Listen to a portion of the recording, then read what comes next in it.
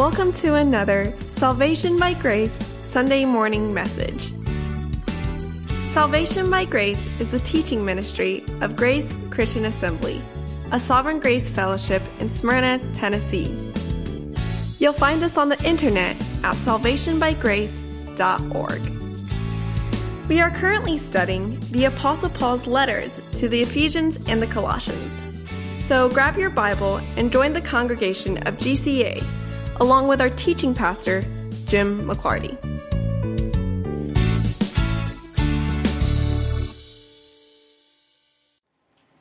Jesus is the head of his church.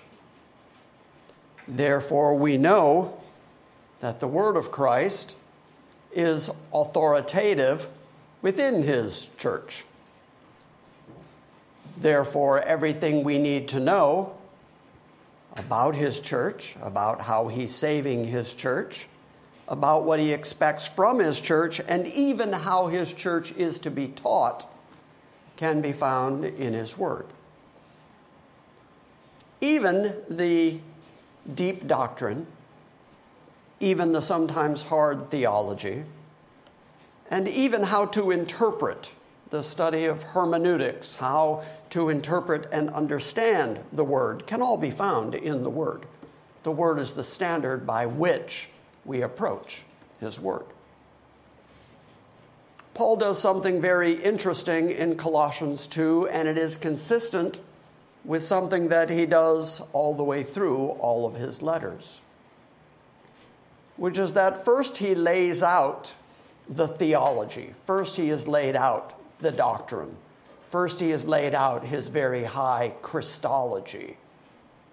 Only after that, and Paul is very consistent in doing this, only after he has laid out the theology does he then turn to the practical application.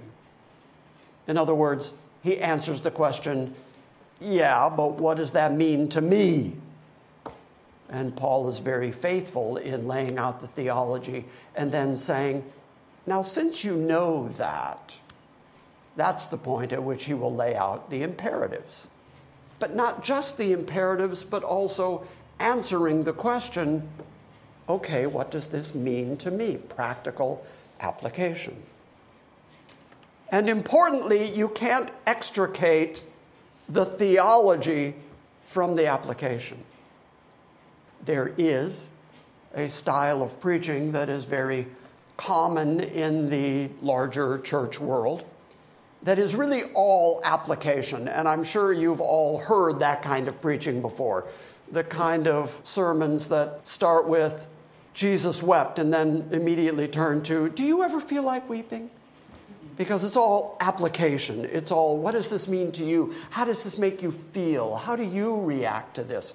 As if the Word of God is all about your felt reaction to it. So Paul doesn't do that. He doesn't start with application.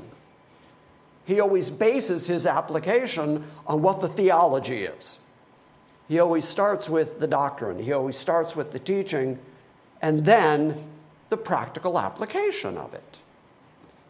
Now, he has just got done telling us, starting in verse 9 of Colossians 2.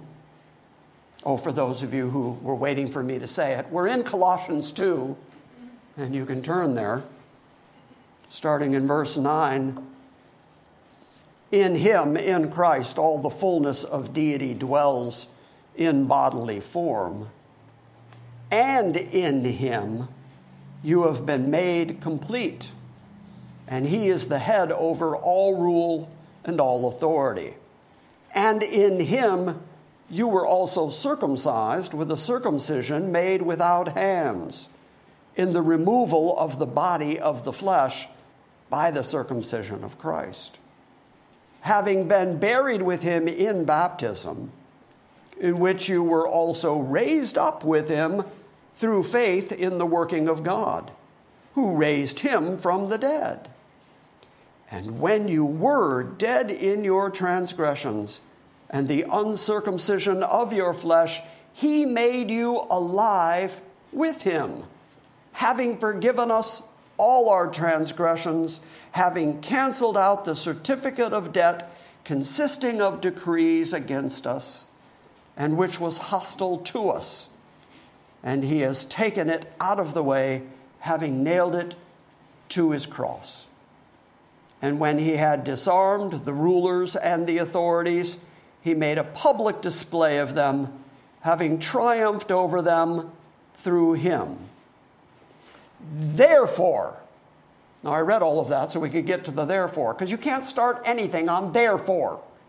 You can't begin a conversation with, and in conclusion.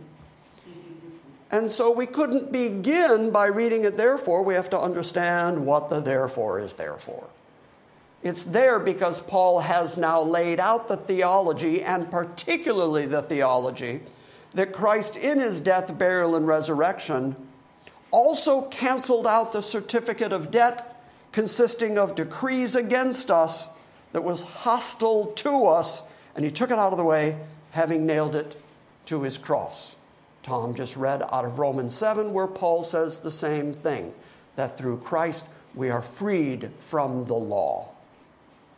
We read it last week out of the book of Ephesians because it's consistent Pauline theology that when Christ died on the cross, he took the law out of the way. So the language is not vague. The language is not questionable. It's not arguable. It's not debatable.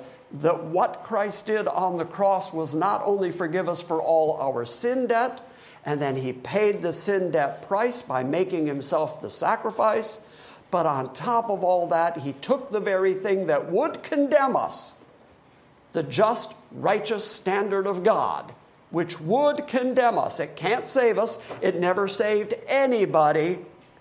And yet that righteous standard, Paul argues consistently, Jesus nailed it to his cross and took it out of the way.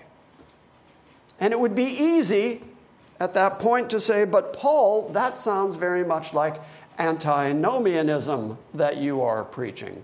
I'm often accused of being antinomian because I'm willing to say what Paul said, and some of what I'm going to say this morning that Paul says is tough for us to get a hold of, and I will be accused yet again of antinomianism.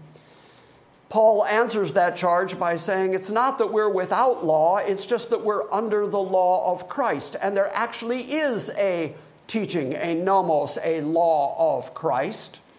It's just that we're not under Moses anymore, because the law of Moses could only condemn people. The law of Moses could never stoop to help anybody. The law of Moses could never come along and succor you, make you feel better and say, oh, that looks really difficult. Let me lower my standard a little bit to make you feel better.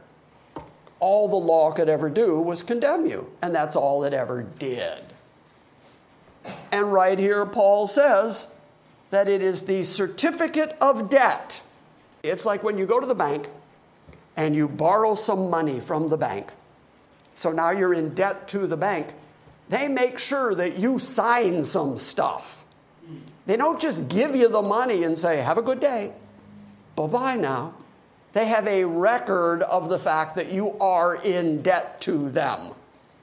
That certificate that you sign saying, yes, I have borrowed this much money from you and I promise to pay you back in these increments at this time, that's a certificate of debt. Paul refers to the law as a certificate of debt. You owe God.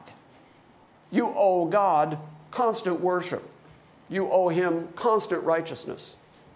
You owe him constant holiness. You owe him not to go against his word, not to break his law, not to go your own egocentric way. You owe him all that. And you've broken the law over and over and over and over again. Therefore, you have racked up all this debt to God. And you owe him, which is why Paul would say that the wages of sin is death.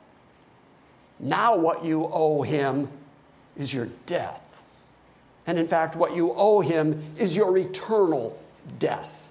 What you owe him is eternal punishment, because that's what the law requires.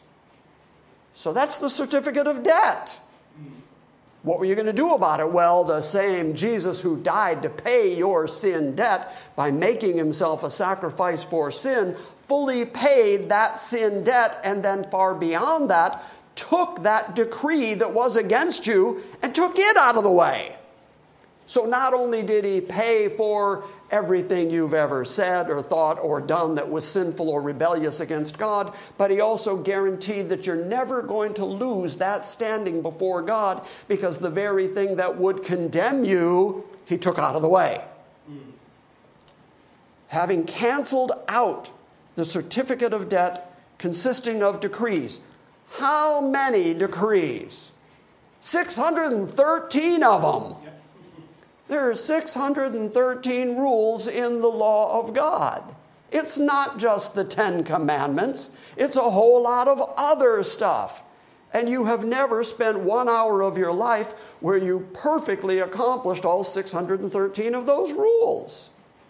So you owe a debt to God unless that debt is paid, that debt is removed, and then also that decree which is against you is completely taken out of the way. Because, as Paul says, it was hostile to you. It was against you and you were against it, proven by the fact that you've never done it. The fact that you can't stand up to it is proof that you're against it and it's against you. And so Christ took it out of the way. Those are Paul's words. How did he take it out of the way? He nailed it to his cross. What's a cross do? What's the point of a cross? Death, sacrifice, end of life. When Christ nailed the law, the decrees, the certificate of debt, when he nailed that to his cross, he effectively killed it. The end of life for the law, which is why Paul would say things like, but we're alive in Christ. We're dead in our sins.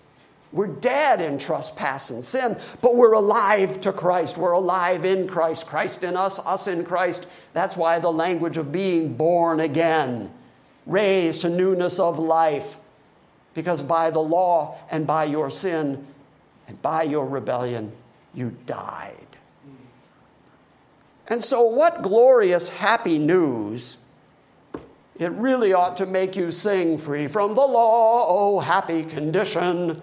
Jesus has died and there is remission. And you ought to be willing to sing that all day, every day. It's very Pauline, because you've been made alive together with Christ, who has forgiven you for all your transgressions. Great news. Having canceled out the certificate of debt, which consists of decrees that are against us, which was hostile to us, and he has taken it out of the way, having nailed it to his cross.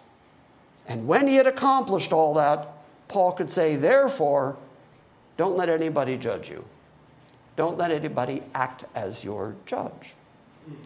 Now, we're going to concentrate for a little while on verse 16. All of that before this was introduction, which does not count against my time, which means the sermon starts now. So, oh, good, there was no argument. I'm so glad for that. We're going to look at verse 16 because Paul is saying something really astounding here. I hope that you're going to get some sense of why his Jewish listeners reacted to it as emotionally, dramatically, and often as hostile as they did. They reacted to it because he is about to say the exact opposite of what the law says. But we've seen that. We've seen Jesus on the Sermon on the Mount say things like, you've heard it said, and then he quotes Moses. You've heard it said, an eye for an eye, a tooth for a tooth. And that's right. That's in the law. But then Jesus would say, but I say, if someone strikes you on one cheek, give them your other cheek too. Okay, that's the exact opposite from eye for an eye, tooth for a tooth. He just said, the law says this, I say that. And so Paul is doing the same thing here. He's about to say, the law says this, but don't let anybody judge you according to that anymore. And it's a remarkable statement. So again, we're going to ask the question that we've asked several times over the course of the last couple of months. How does Paul get away with saying this? Because it is inherent. It is necessary to the text. In understanding the text, in a proper hermeneutical understanding of what Paul's doing, you cannot extricate the reality of the Old Covenant and the New Covenant, and the fact that they stand in contrast to each other, and that the New Covenant is not a recapitulation of the Old Covenant. The New Covenant is completely, qualitatively new. That's why it's called new. How obvious is that? It is a new covenant. It's not like the Old Covenant. And when you first read of the New Covenant in Jeremiah 31, God himself says, I'll make a new covenant with the house of Israel and with the house of Judah, not like the covenant that I made with them when I took them by the hand and led them out of Egypt, which law they broke, which covenant they obliterated. So he makes the difference. God himself says it's not going to be like that law. And yet, sadly, I grew up in church that wanted so badly to make the New Testament an extension of the Old Testament, and would constantly reach back into the Old Testament in order to say, if you're really truly saved, if you're really truly Christian, if you really truly belong to God, then you're going to perform according to what Moses says. You're going to perform according to what the law says. You're going to go back and, well, Paul's about to say, don't let anybody do that to you. And that is so very freeing. One of the sermons that I never heard in the legalistic church that I grew up in, never once did I ever hear the sermon, oh yeah, and don't let anybody ever judge you on that basis. Instead, what they did was judged me on that basis nonstop. So when I talk about grace and free from the law, oh, happy condition, I'm not just talking theologically, I'm talking experientially. I am so glad that before I died and left this planet, I learned this. And how did I learn this? By going back to the authoritative Word of God and reckoning the authoritative Word of God as more true than all the church traditions I grew up with. So if you can get a hold of this, it is remarkably freeing. And you have to understand the old and the qualitatively new covenant for this to make any sense to you. Now, let's answer that charge of antinomianism just real quick, and then we'll dig in. Paul, after listing things that he says, don't let any man judge you according to these, everything that he says is something right out of the law, and I'm going to show that to you this morning. So he's talking about very specific things. He's talking about those things that are found in the law. But when we get to chapter 3, we're going to see that Paul is not without a standard. He's not without a law. Because in verse 5 of chapter 3, he says, therefore, consider the members of your earthly body as dead to immorality and impurity, passions, evil desires, and greed, which amounts to idolatry. Okay, how does Paul get away with saying that? Because the new covenant does have a standard. Because new covenant Christianity does contain imperatives. But they're not the Moses imperatives. You get the difference? You see it? So we're not anti-law. We're not antinomian. We're not saying, now that you're in Christ, just do whatever you want. Have at it. Go crazy. Instead, what we're saying is Christ is your Lord, very important word, and Master. He is the captain of your life. And you follow hard on his heels, and you work hard to please him, not out of obligation and hope that he will save you, but because he has saved you, and you do love him, and you do want to represent him correctly here on this planet. Why? Because he's the head of the church. That's where I began this morning. He's the head of the church, and the only way we know anything about him or what he expects from us is from his authoritative word, and that's what we're about to look at. Get it? You got the big picture? All right, I think the introduction is almost done. There, I've just stretched my time. Turn to Leviticus 23. We're going to start there. I'm not going to read all of Leviticus 23 because it's quite extensive, but I want you to get some sense of what the law does say here. While you're turning to Leviticus 23, I'm just going to read in your hearing what's about to come in the book of Colossians. Therefore, let no one act as your judge in regard to food or drink or in respect to a feast or a new moon or a Sabbath day. Those are all things that are absolute rules, absolute laws in the Old Covenant. They're part of the Mosaic law. We're about to look at it out of the book of Leviticus. So these are not optional. These are absolute standards for all Israelites everywhere. Paul, writing to an audience in Colossae of mixed Gentiles and Jews, states, don't let anybody judge you in regard to food or drink or a feast or of a new moon or of the Sabbath day. Leviticus 23, starting at verse 2.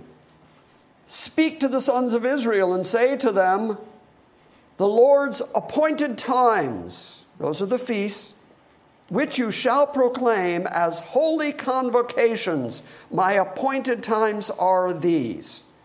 For 6 days, work will be done. On the seventh day, there is a Sabbath of complete rest, a holy convocation.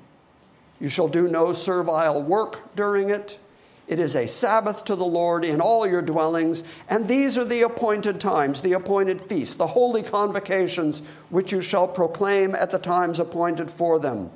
In the first month, on the 14th day of the month at twilight is the Lord's Passover. On the 15th day of the month is the Feast of Unleavened Bread. And then it goes on for the whole rest of the chapter. And in fact, it goes on into the next chapter. And in fact, if you get to chapter 24 and you look at verse 17, you'll see what I was just referring to. If a man takes a life of any human being, he shall surely be put to death. And the one who takes the life of an animal shall make it good, life for life. And if a man injures his neighbor, then just as he has done, so it shall be done for him. Fracture for fracture, eye for eye, tooth for tooth. Just as he has injured a man, so it's going to be inflicted on him. There's the eye for an eye, tooth for a tooth rule, which Jesus said, you've heard it said that, but I say, if a man smites you, let him smite you again. The opposite of that rule. If you would, 1 Chronicles 23. Genesis, Exodus, Numbers, Leviticus, Deuteronomy, Joshua judges Ruth, 1 Samuel, 2 Samuel. That darn Joshua, always judging Ruth. All I'm attempting to do is show you that these rules are very clearly written. There's no question about them. 1 Chronicles chapter 23, starting at verse 30. They are to stand every morning and to thank and to praise the Lord. And likewise at the evening, these are the rules for the Levites, the Levitical priests in the temple. They're to stand every single morning to thank and praise God, and likewise every evening, and to offer all the burnt offerings to the Lord on all the Sabbaths, and all the new moons, and all the fixed festivals or the feasts, in the numbers that are set by the ordinance concerning them, and they're to do that continually before the Lord. Okay, so is there any question that God expects them to observe the Sabbaths and the feasts and the new moons and the first day of the week? They're supposed to observe all of that. It's unquestionable, it's undeniable, it's plainly said in the law. Are we agreeing into that? That's right. Okay, so then how does Paul get away with saying, therefore, let no one be your judge in regard to food or drink or in respect to a festival or a new moon or a Sabbath day? How does he get away with saying, don't let anybody judge you if you decide not to do that stuff? Because the law says, do that stuff. The law couldn't be plainer that you were obligated to do that stuff. If you are an Israelite, there is no question about it. It's an absolute law. It's imposed on you as a nation. You have to do this stuff. There's even an entire tribe of Israel, the Levites, who are dedicated to do the stuff. That's how important the stuff is. The Jews were very big on eating kosher, eating only particular foods. And yet Paul says, don't let anyone act as your judge in regard to food or drink. Don't let anybody judge you in regard to a feast, a festival, the observation of a new moon, the beginning of a month, or even a Sabbath day. To this very day, there are still Sabbath keepers within the larger so-called Christian community. There are whole denominations dedicated to keeping the Sabbath day. And they write to me every once in a while and condemn me because I don't keep the Sabbath day. Because the Sabbath day would be Saturday and we meet on Sunday. Just that very fact means that we all collectively gathered here, right now, have broken the law. And the legalists out there point that out to me regularly. And yet here's Paul saying, don't let anybody judge you in regard to a Sabbath day. How does he get away with that? Because that's the practical application. That's the therefore. Okay, Paul, you've laid out all that theology. What does it mean to me? It means that you're utterly free in Christ, because Christ himself said things like, whom the Son sets free is free indeed. And so here is Paul talking about that radical freedom from the law that we have in Christ. Now, this set of rules, this standard in the law that Paul is here saying, don't let anybody judge you in accordance to those rules, it is first applicable to the Jews that he's writing to, because they're the people who would be, for most of their lives, keeping those rules, keeping those standards. And then they've come to Christ, they've received the Holy Spirit, and now, of course, they would ask the question, so what about the law? What is our standing now in front of the law? There was so much controversy about it that there were even some who would come from Jerusalem and go to the churches that Paul had established, like in Galatia, and try to impose elements of the law onto Gentile Christians. And say you can't be truly Christian unless you're also circumcised. Keep parts of the law. Paul had to go to Jerusalem and argue this case. And he and Peter were on one side and other apostles were on the other side. And they finally concluded and sent a letter saying that they were going to put no other rules on the Gentiles. But they found a few rules that they did want to impose. So that battle between legalistic performance and freedom in Christ, that battle has existed as long as the church has existed. It wasn't just unique to Paul writing to Colossae. It's something he dealt with in Galatia. It's something he dealt with in Ephesus. You read about it a lot in the book of Acts. Everywhere that he would go, after he'd leave, there were Jews who would come in behind him and try to undermine what he had accomplished and try to convert people back to Judaism. So you can see why Paul, speaking to a largely Israelite audience in Colossae, would say, now that you're in Christ, now that you are sealed with the Holy Spirit, now that your redemption is secured, now that Christ has taken the law out of the way and nailed it to his cross and has also paid your sin debt, don't let anybody, again, put you into the bondage of the legalism that never saved anybody to begin with. So that applies to Jews, but it also applies to the Gentile audience in Colossae, because they would be the ones who are going to have Jews come to them later and say, yes, Christ, but you also need the law. It also applies to everybody in this room because you're living and breathing and Christian and part of the church. And I guarantee you, if it hasn't happened to you yet, it's going to happen to you. Somebody is going to come to you and say, yes, Christ, but then you also need these rules. You also need my standard imposed on your conscience. And Paul very clearly says, stand in that freedom with which Christ has set you free. He's paid a very high price in order to free you. Therefore, you don't belong to Moses, you belong to Christ. And if you are in Christ and He's in you, you already have the Holy Spirit as the sure guarantee of your eternity before God. You're complete in Him. What do you got to add to it? Nothing. What do you add to complete? I know I've quoted it a lot the last couple of weeks. Hebrews 10:14. Go back and read it for yourself. That in Him, by His finished work, through His complete and finished sacrifice, through His sanctifying of particular people, He has perfected forever those that He sanctified. If you don't think it says that, go look it up. He, by His single finished work, forever satisfied God's standard of righteousness and holiness, therefore allowing you to stand before God, Paul's language again, as righteous, unblemished, spotless, unblameable. What do you got to add to that?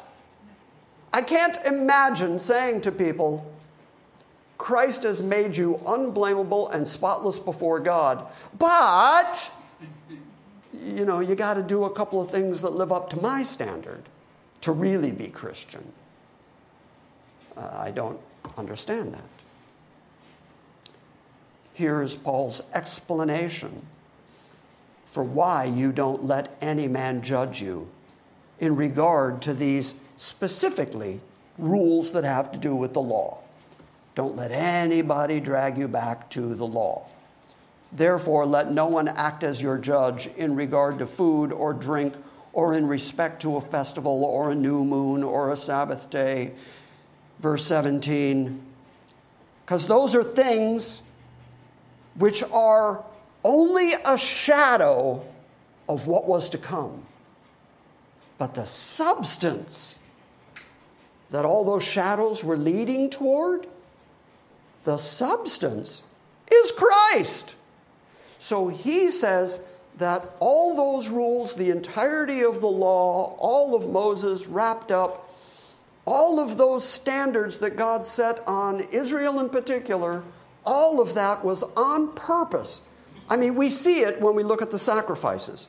When you see animal sacrifice and blood flowing, it's obvious to us, the writer of Hebrews talks about it extensively, that is all prefiguring the sacrifice that Christ is going to make. Which is why the writer of Hebrews says the blood of bulls and the blood of goats could never take away sin. But He, by His one sacrifice, accomplished all that. So the writer of Hebrews lays out this gigantic contrast that is really obvious for us.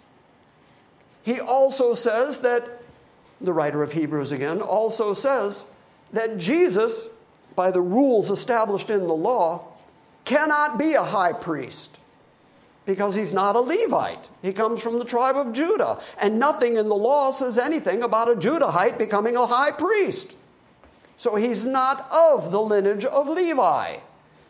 So he says He's a high priest after the order of Melchizedek. He's a high priest after the first high priest that we find in the book of Genesis. And the reason I bring that up is Paul says, now if there is a change of priesthood, there must be a change of covenant. So the language is very, very consistent.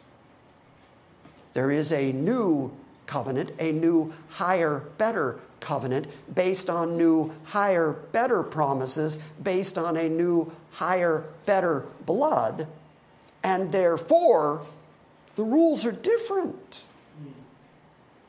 And the rules that the church is still attempting to impose on way, way too many people, Paul argues here that they're not supposed to do that. Which is why I began this morning by saying, Christ is the head of the church, and his word is authoritative where everything within the church is concerned. And if that were genuinely universally believed within the Church of Christ, we wouldn't be having all these arguments about legalism versus antinomianism. We would just let the word speak, and whatever it says, that's what we'd believe, that's how we'd live, that's what we'd put our faith in. All of those things, the new moons, the festivals, even the Sabbath day, all of those things were a shadow of what was to come. But the substance that was casting that shadow is Christ. Therefore, once Christ was on the planet, once Christ accomplished everything else that Paul has already listed earlier in this chapter, once Christ has died and raised again, he's paid our sin debt. In him we are made complete. In him we are alive together with him. We're forgiven for all our trespasses. He's taken the law. He's nailed it to his cross.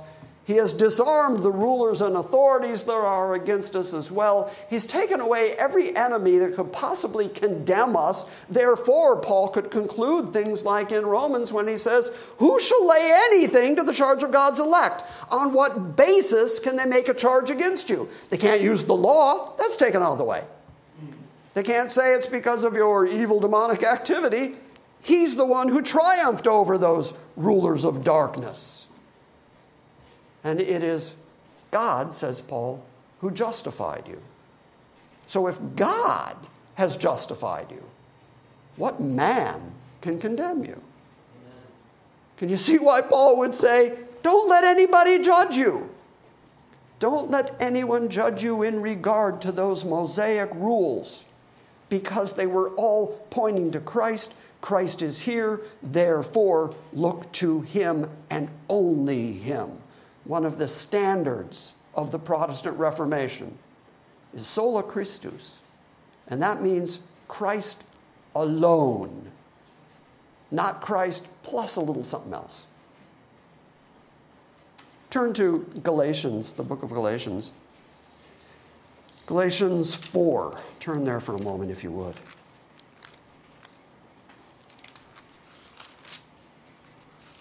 I'm just showing you again that this is standard Pauline theology. This is something that he wrote to all the churches, and he wrote it frequently. It's not unique or new to the Colossians.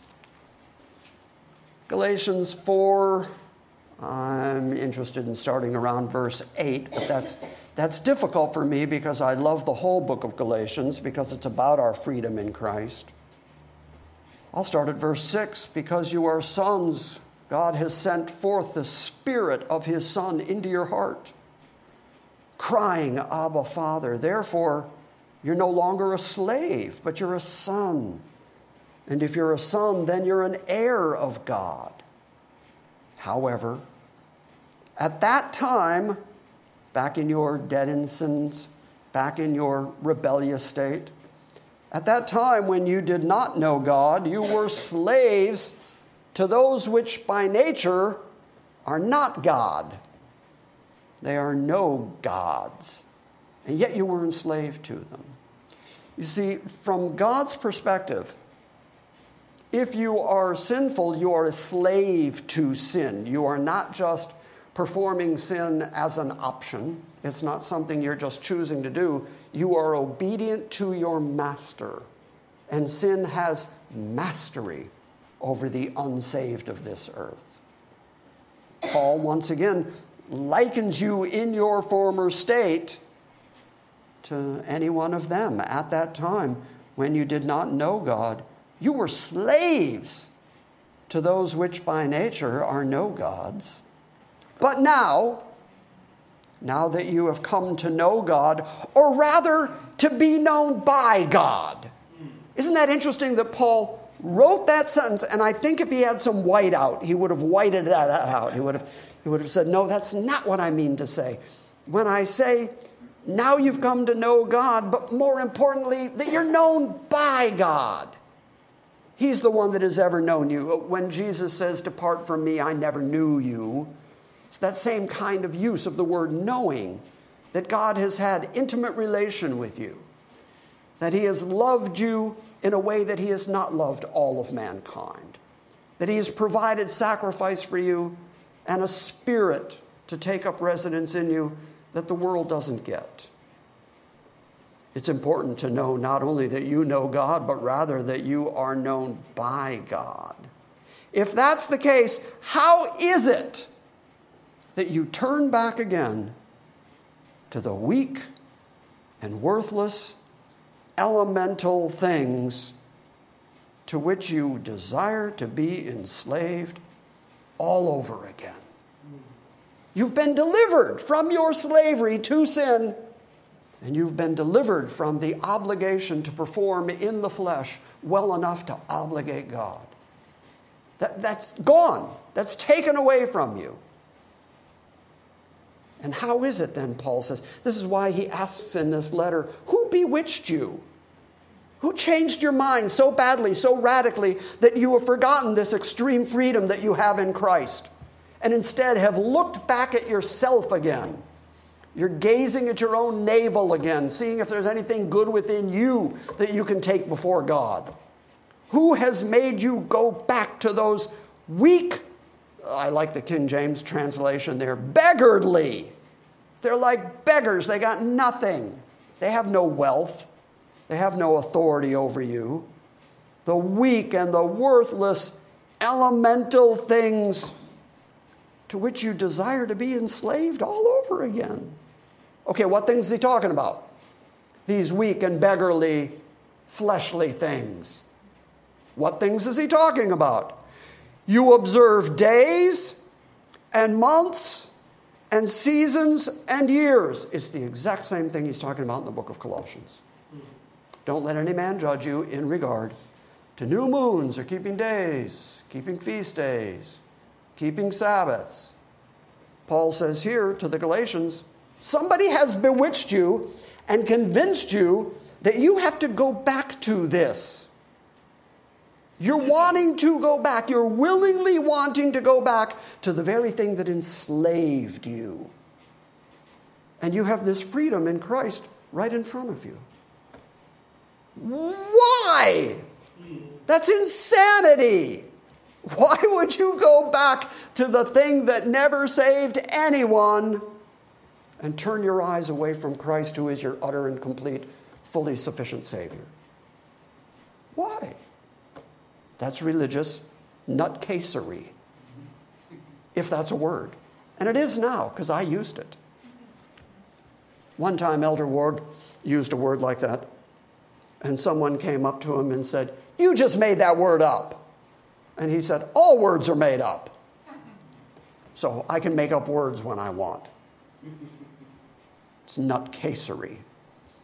You observe days and months and seasons and years. I fear for you, says Paul, that perhaps I've labored over you in vain. In other words, I've taught you, and I've taught you, and I've shown it to you, and I've shown it to you in the Scriptures, and I've shown you the freedom you have in Christ. And somehow, someone can come in and that easily bewitch you and turn you away from Christ, back to the weak and beggarly elements of the very thing that enslaved you? Have you heard nothing I've said? Do you understand nothing of Christ? So Paul is adamant about this theology. He's adamant about this application. He's adamant in saying, don't go back to the law. The whole book of Hebrews is a Hebrew writing to Hebrews. Is that obvious enough? A Hebrew writing to Hebrews, and he writes extensively about not going back to the law. Because naturally, Hebrews who had grown up in the law, Jews who were raised in obedience to the law, naturally, they would want to bring a little bit of that legalism with them in their Christianity. And so these letters in the New Testament are just absolutely adamant about the fact that the new covenant is qualitatively new. It's not like the old. It's completely different, and it's different primarily in the fact that Jesus is the sign and the seal of it. He is the substance that casts the shadow over the law. Everything in the law was pointing toward him, and once you get to him, the law has done its job. It was there to point you to him.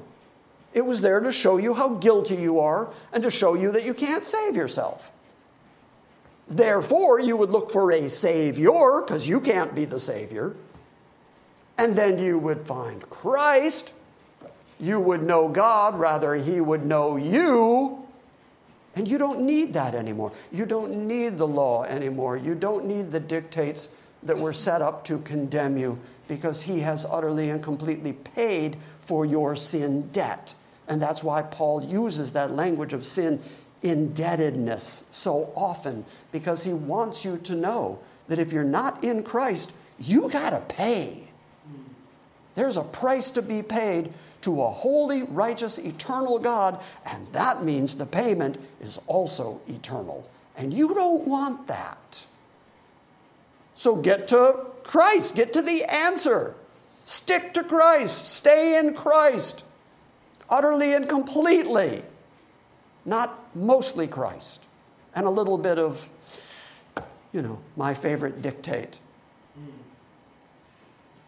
Therefore, let no one act as your judge in regard to food or drink or in respect to a festival or a new moon or a Sabbath day, things which are a mere shadow of what is to come, but the substance belongs to Christ.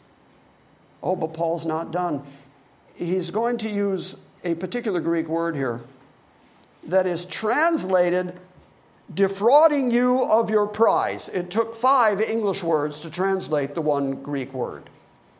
What it means is those people who want to draw you away from Christ and back to the law are lying to you on purpose because they are attempting to beguile you out of your reward. Why would you do that? Now you can see why Paul would say, don't let people judge you. In regard to these legal things, don't let anybody judge you, because what they're going to do, if you listen to them, is that they're going to take you back to the law, and then, as Paul says, Christ is no help to you.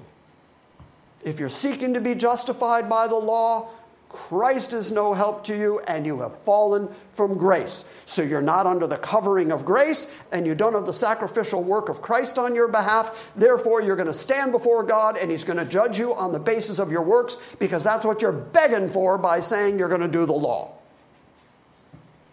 So somebody has defrauded you out of your reward. This is fierce language. There's no question about it. Paul is just using language here that is utterly denouncing anybody that would act like that. Because he realizes that this is life and death stuff. This is eternal life and eternal death stuff. And so he uses language that is just brutal in order to say, people who would draw you back to the law, they're stealing from you. They're defrauding you. They're trying to condemn you and take that prize of eternal life away from you, so that God is forced to judge you on the basis of you. Anybody here had a good look at you lately? Because I know people who don't like me. And yet, God, who knows everything about me. I mean, the person who knows me best on the planet doesn't know everything about me. God knows everything about me. And I'm going to go to him and say, judge me on the basis of me. First off, what ego, what pride and arrogance.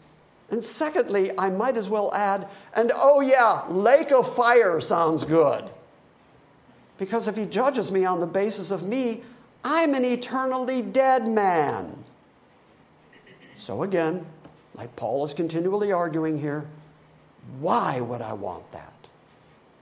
Who has changed your mind? Who has bewitched you?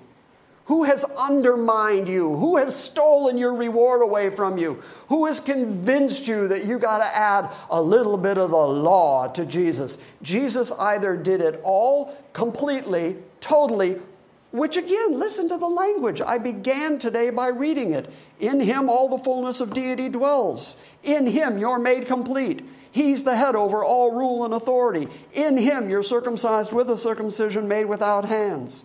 The removal of the body of your sinful flesh by the circumcision of Christ.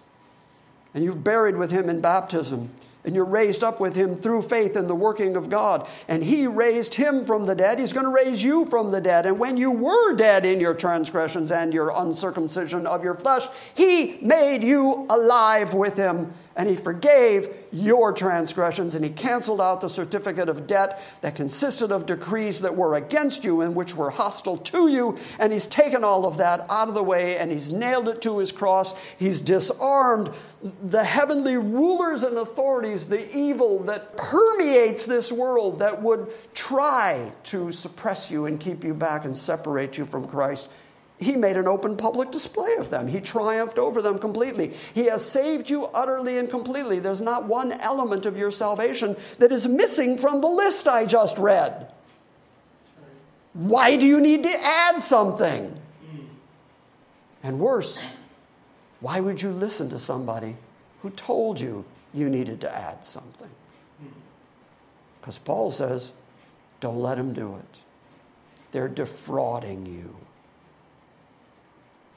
Let no one keep defrauding you of your reward, your prize, by doing stuff, by delighting in self-abasement and the worship of the angels, taking his stand on things he's never seen, inflated for no good reason by his fleshly mind.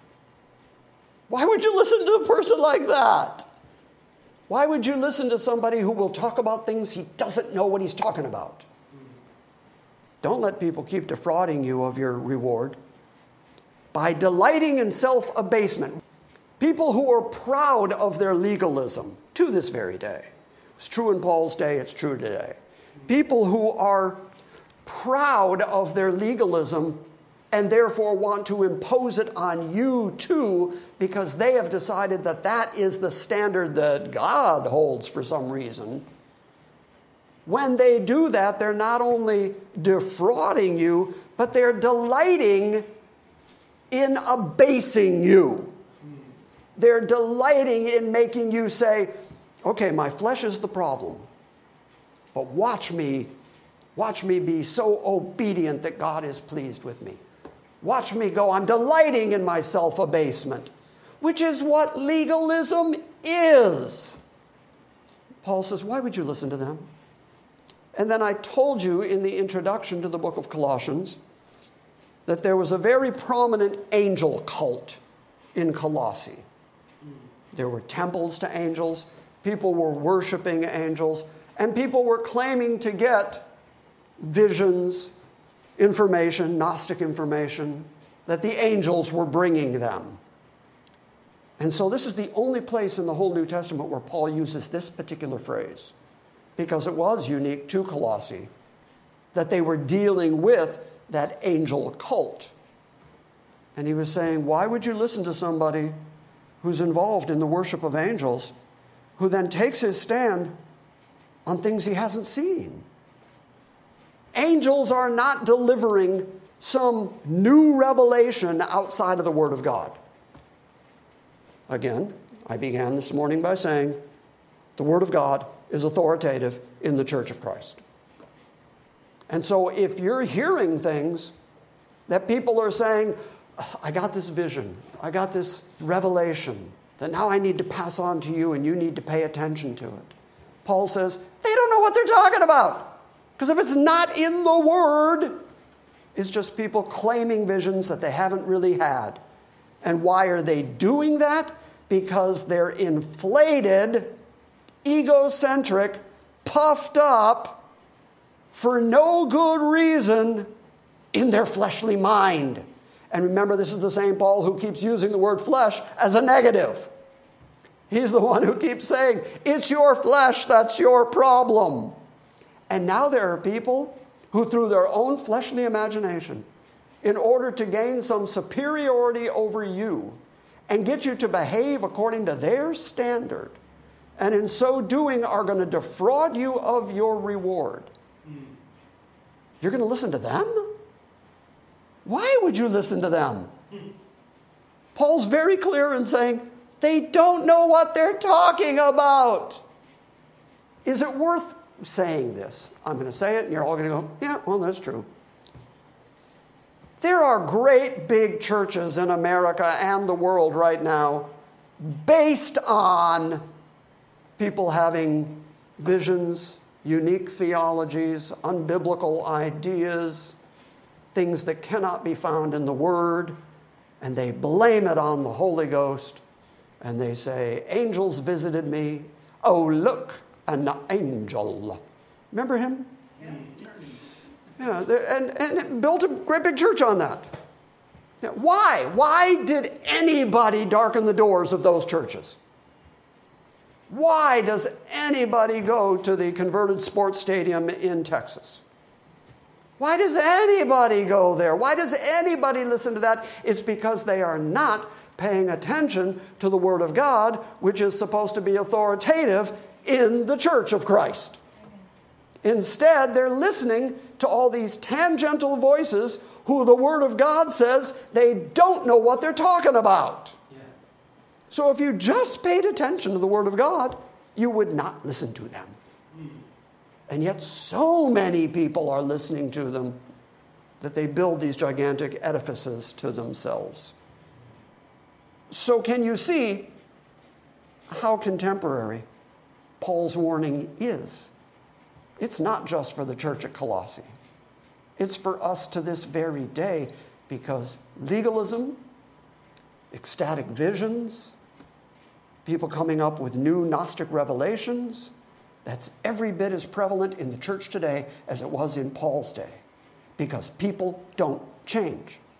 This is what humans are like, and human flesh will always gravitate to whatever inflates our fleshly minds.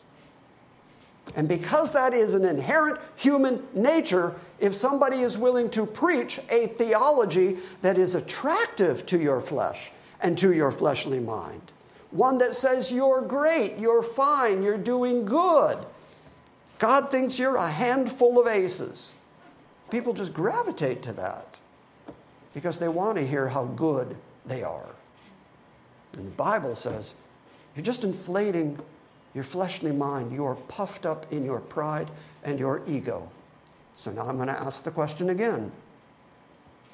What is the most often cited sin in the Bible? Pride. And Paul says the people promoting that kind of thinking are doing it because of pride. Now you can see why he said it's their fleshly mind. It's all based in sin and ego. And those are the people you're going to let persuade you. Paul is adamant. Therefore, let no one act as your judge in regard to food or drink, or in respect to a festival or a new moon or a Sabbath day, things which are a mere shadow of what is to come. The substance belongs to Christ.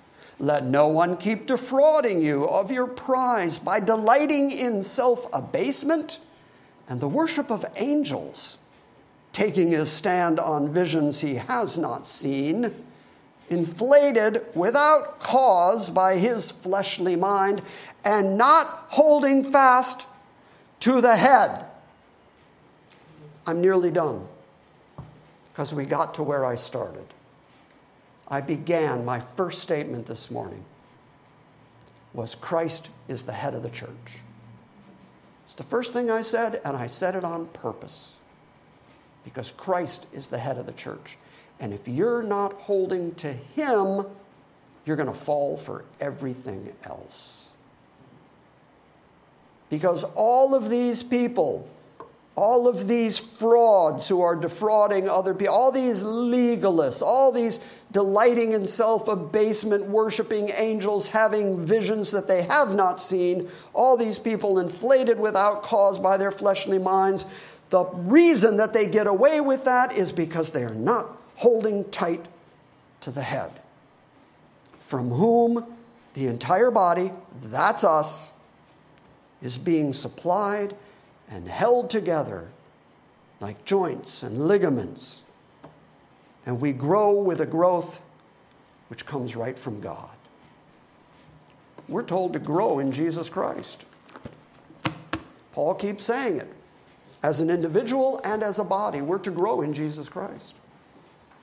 And where our biblical theology, our thinking, our doctrine, our practice, our orthodoxy and our orthopraxy, all of it needs to be drawn from the Word of Christ, because the Word of Christ is authoritative, and we're the church of Christ. And we as a body are called to grow together in the knowledge of Christ. And that's why we do what we do here. And constantly tell you, and I will constantly tell you, because the Bible constantly tells you, it's Christ, it's all Christ, it's completely Christ, and it just can't be you. Get over yourself. Take sides with God against yourself, and cling for all you've got. Cling with every muscle in your body. Cling to Jesus Christ, and don't let anybody dissuade you from that. Amen. Christ is the head of his church. Christ's word is authoritative in his church.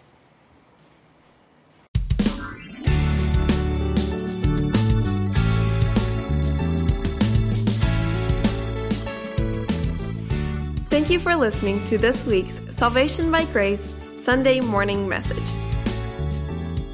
We encourage you to visit our website at salvationbygrace.org for books, Q&As, and our ever-expanding archive of audio sermons.